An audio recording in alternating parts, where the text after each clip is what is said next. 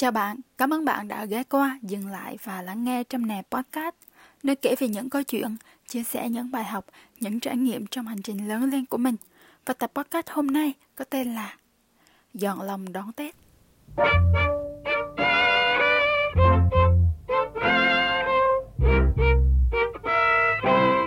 Gió chiều thầm vương bao nhớ nhung. Hôm nay là một tập podcast đặc biệt, được mình thu âm vào sáng ngày 29 Tết. Là tập podcast đầu tiên kể từ khi mình bắt đầu làm podcast. Kể bằng nghe là mình ngại thu âm ở nhà nên đã chọn một quán cà phê, và một khung giờ cũng không có đông lắm, nhưng mà thực ra là nó cũng đông.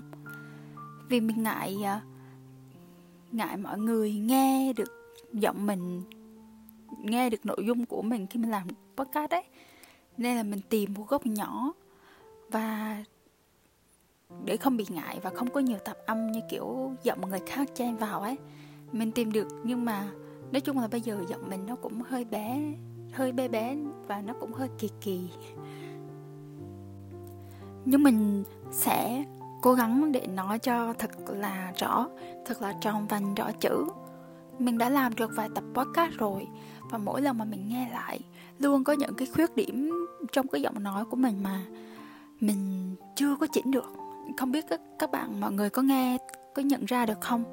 Mình nói hay bị không rõ chữ ấy. Kiểu vậy, kiểu như thế. Nhưng mà chắc là mình nói nhiều, mình làm thêm vài tập nữa chắc sẽ cải thiện được cái điều đó thôi.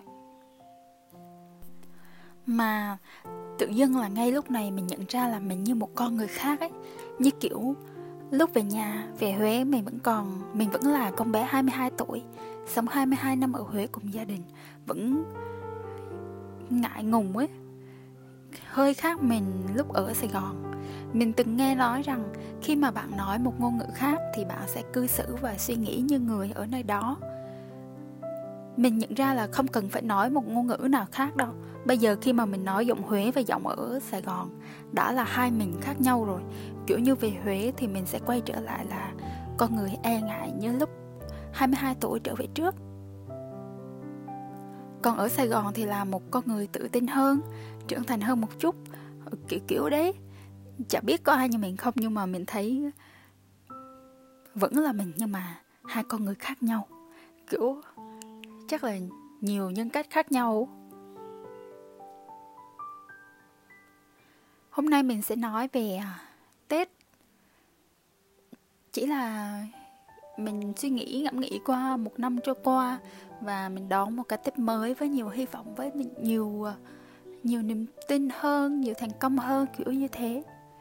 Và mình thấy là Tết là dịp mà mọi người thường nhắc nhiều về hai vấn đề: tiền bạc và gia đình. Tết nào mình cũng bị hỏi đến hai vấn đề này.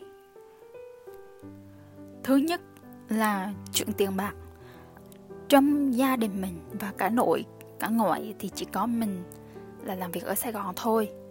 Và mỗi lần mà mình về, không kể là Tết hay là ngày gì, nói chung là mình về quê, thì cứ mỗi lần mình về thì lúc nào cũng nghe những câu hỏi như là: làm ở Sài Gòn lương được mấy chục triệu rồi, để dành được mấy lon vàng rồi, kiểu như thế. Nghe mà stress ngang luôn á. Lâu dần thì mình cũng quen, mình chỉ bảo là con đi làm lương đủ sống, đi làm cho vui chứ sau này lấy chồng nuôi, chứ đi làm chi cho mệt. Kiểu như thế, mình đùa như thế cho xong, cho kết thúc qua chuyện á. Mà nhiều khi mọi người cũng hay hỏi sâu vô, hỏi tiếp ấy, mình cứ im cho xong, mình chả muốn nói gì cả. Tại mấy cái vấn đề đó cũng tế nhị, thì cũng đâu ai mà nói ra lương con đi làm được chừng này. Và thứ hai là chuyện gia đình. Mình đã đến cái tuổi mà mọi người bảo là ế rồi con ạ. Mọi người bảo sao về ăn Tết một mình, sao mà không dẫn người yêu về à? Thì mình đã có người yêu đâu. Mình bảo là con chưa có người yêu. Thế xong lại bị hỏi 26, 27 tuổi rồi mà chưa có người yêu, kén vừa thôi, đến 30 tuổi thì chả ai thèm. Kiểu đấy, nói hoài luôn. Mà nói ít thôi. Ví dụ như hỏi có người yêu chưa, mình bảo chưa thì dừng ăn đấy được rồi. Lại cứ phải hỏi thêm rồi bảo mình ế này nọ, người ta hai nách hai đứa rồi các kiểu. Mình nghe nhiều mình bị mệt đấy. Nên là năm nay mình mới nghĩ ra một câu trả lời mới. Mọi người nghe mà thấy ok thì áp dụng luôn cũng được nha. Thì ông bà ngày xưa cũng bảo là vợ chồng là có duyên có nợ. Nhiều khi kiếp trước mình sống sòng phẳng quá nên là không có nợ ai, nên giờ vẫn chưa có người yêu. Hoặc là có duyên có nợ nhưng mà tắc đường người ta lên đến hơi lâu á, kiểu gì chả lập gia đình, cũng lấy chồng sinh con muộn một chút cũng đâu có sao. Chắc là mọi người cũng lo cho mình, sợ mình é. Tại thấy mình thảnh thơi quá, chẳng tha thiết có người yêu gì. Tại vì suy nghĩ của mình là đằng nào mình chả lấy chồng, rồi mình cũng sinh con, rồi mình cũng lập gia đình thôi. Thì từ từ xíu cũng được, sớm hay muộn thì đâu có quan trọng bằng việc mình đi được với nhau lâu dài đâu, đúng không? Thế nên là mình cũng chả hấp tấp gì, khi nào đến thì mình nhận vậy.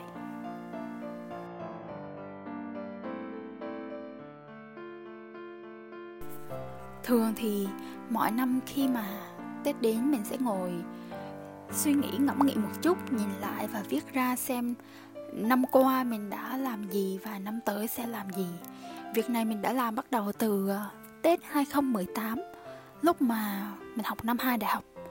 Năm nay thì có đổi mới hơn một chút là mình có podcast nè. Như là bây giờ mình đang ngồi kể lại này, rằng năm qua mình đã rất là hạnh phúc và thành công theo thước đo của mình. Mình nhận ra là dù đầu năm, dù giữa năm hay là các tháng trong năm mà có vấn đề gì, thì thời điểm cuối năm nhìn lại mình vẫn cảm thấy nhẹ lòng ấy. Vì nó cũng trôi qua rồi mà, vì sau cùng thì mình thấy mọi chuyện đều ổn. Những chuyện mình từng nghĩ không ổn thì bây giờ đã ổn rồi. Tất nhiên là nó ổn sau khi đã trải qua và khi mà mình nhìn lại. Còn tại thời điểm đó thì mình là người hiểu nhất là nó đã không ổn như thế nào. Nhưng mình lớn rồi.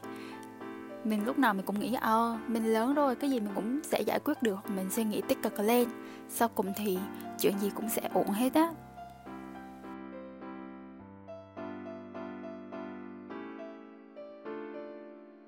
Trong suốt một năm qua thì cũng có nhiều lúc mình hiểu được mấy cái câu status trên mạng á. Một tôi muốn ở thành phố, một tôi muốn ở về nhà. Nhiều lúc mình cũng muốn về nhà. Nhưng mà thôi, nghĩ mình còn bao nhiêu thứ mình muốn làm nên là mình vẫn cố gắng. Nhưng mà mình cũng có nhiều việc cần làm cho kế hoạch của mình, nên là cố một chút nữa thì cũng vượt qua được, để đạt được một vài dấu tích trong kế hoạch đã đặt ra. Mình tự nhủ là mình phải làm mấy cái này. Mình sẽ xem năm nay là năm bản lề, mình đi thay đổi, mình bắt đầu mới, từ tốn một chút, chậm một chút cũng được.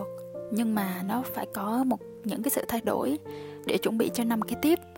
Mình thì không chạy nhanh, không giỏi nhanh như các bạn khác. Mình cũng bị áp lực đồng trang lứa, mà không những là đồng trang lứa mà dưới trang lứa, trên trang lứa mình đều áp lực hết. Nhưng mà mình quá quen thuộc với cái việc này rồi, nên là có thể tự nhủ với bản thân để vượt qua được. Rằng mình đang cố gắng từng chút một, mình vẫn đang tiến tới, dù đôi lúc không đi được thì mình lê lết cũng được, mình bò cũng được. Nói chung là mình đang tiến về phía trước. Có những ngày mà mình đứng ở ban công vào một buổi chiều hoàng hôn, sau khi mà về nhà, sau khi đi làm, mình nhìn vào bầu trời trong xanh và nói là biết ơn rất là nhiều thứ. Biết ơn những điều mình đang có. Mình có những lúc không vui, nhưng mà mình sẽ chỉ nhớ đến những điều làm mình vui thôi. Và mình biết ơn tất thảy những điều làm mình hạnh phúc ấy. Không phải kế hoạch nào đặt ra mình cũng đạt được đâu. Ví dụ như là chuyện mua điện thoại, chuyện làm podcast, quay trở lại làm YouTube, thì mình đã đặt kế hoạch từ nhiều năm trước rồi. Từ lúc mới vào Sài Gòn mình đã tạo kênh YouTube, nhưng quay vào video thì điện thoại cũ của mình hết bộ nhớ. Mình đã rất là muốn mua điện thoại, mua máy ảnh từ năm 2021, mà phải đến năm nay, năm 2023 thì mình mới cầm được chiếc điện thoại mới trên tay để thỏa sức quay những điều mình muốn. Rồi mình có kênh podcast này ra đời. Đó, những thứ bây giờ mình có nó đều là mong muốn từ nhiều thời gian trước đó, nhưng không phải là qua một đêm mà mình có được. Khi mình thấy những bạn giỏi, hồi trước mình có ngưỡng mộ, có ghen tị, kiểu sao mà nó giỏi như thế, sao kiểu nó bằng tuổi mình mà sao mà giỏi như thế. Xong áp lực làm sao giỏi nhanh cho bằng các bạn ấy. Còn giờ mình biết là người ta cũng sẽ không giỏi qua một đêm được đâu. Người ta cũng đã tích góp kiến thức, kỹ năng từ rất là nhiều năm trước đó. Người ta đã bắt đầu trước nên là người ta gặt quả trước thôi. Mỗi người có một khung thời gian. Và nếu bây giờ mình bắt đầu thì có thể là năm sau hoặc là vài năm sau mình cũng sẽ thành công.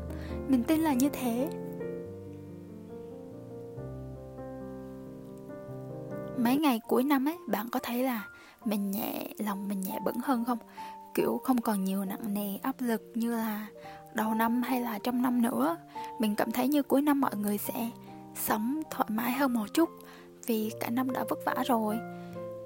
Mình nhìn lại và thấy thực ra là có thể mình chưa nhiều thành quả to lớn như là mua nhà này, như là có 100 triệu như tài khoản như nhiều người khác, mà thi thoảng mình vẫn hay tự so sánh để bản thân không ngừng cố gắng hơn. Nhưng mà nhìn lại thì mình vẫn có những sự phát triển. Năm sau tốt hơn năm trước, đấy là cũng là một sự phát triển. Mình sẽ cảm ơn chính bản thân mình vì đã cố gắng rất là nhiều.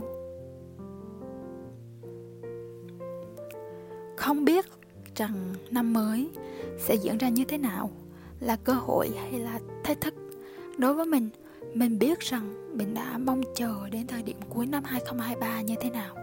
Mình mong đến năm 2024 rất nhiều, vì có những kế hoạch mình ấp ủ đã lâu, và bây giờ đã đến thời điểm nó được bắt đầu. Những ngày Tết ở Huế mình không phải lo nghĩ gì nhiều về công việc, về tiền bạc cả.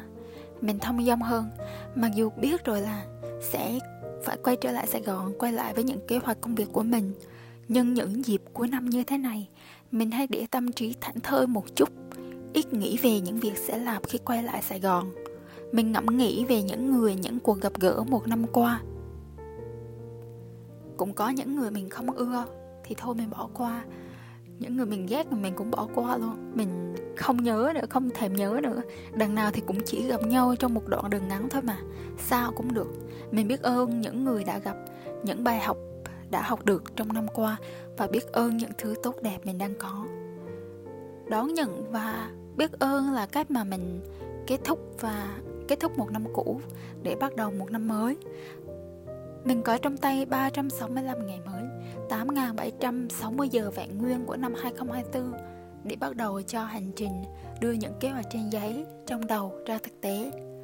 Mình đã nghĩ rất lâu về nó và tin mình làm được.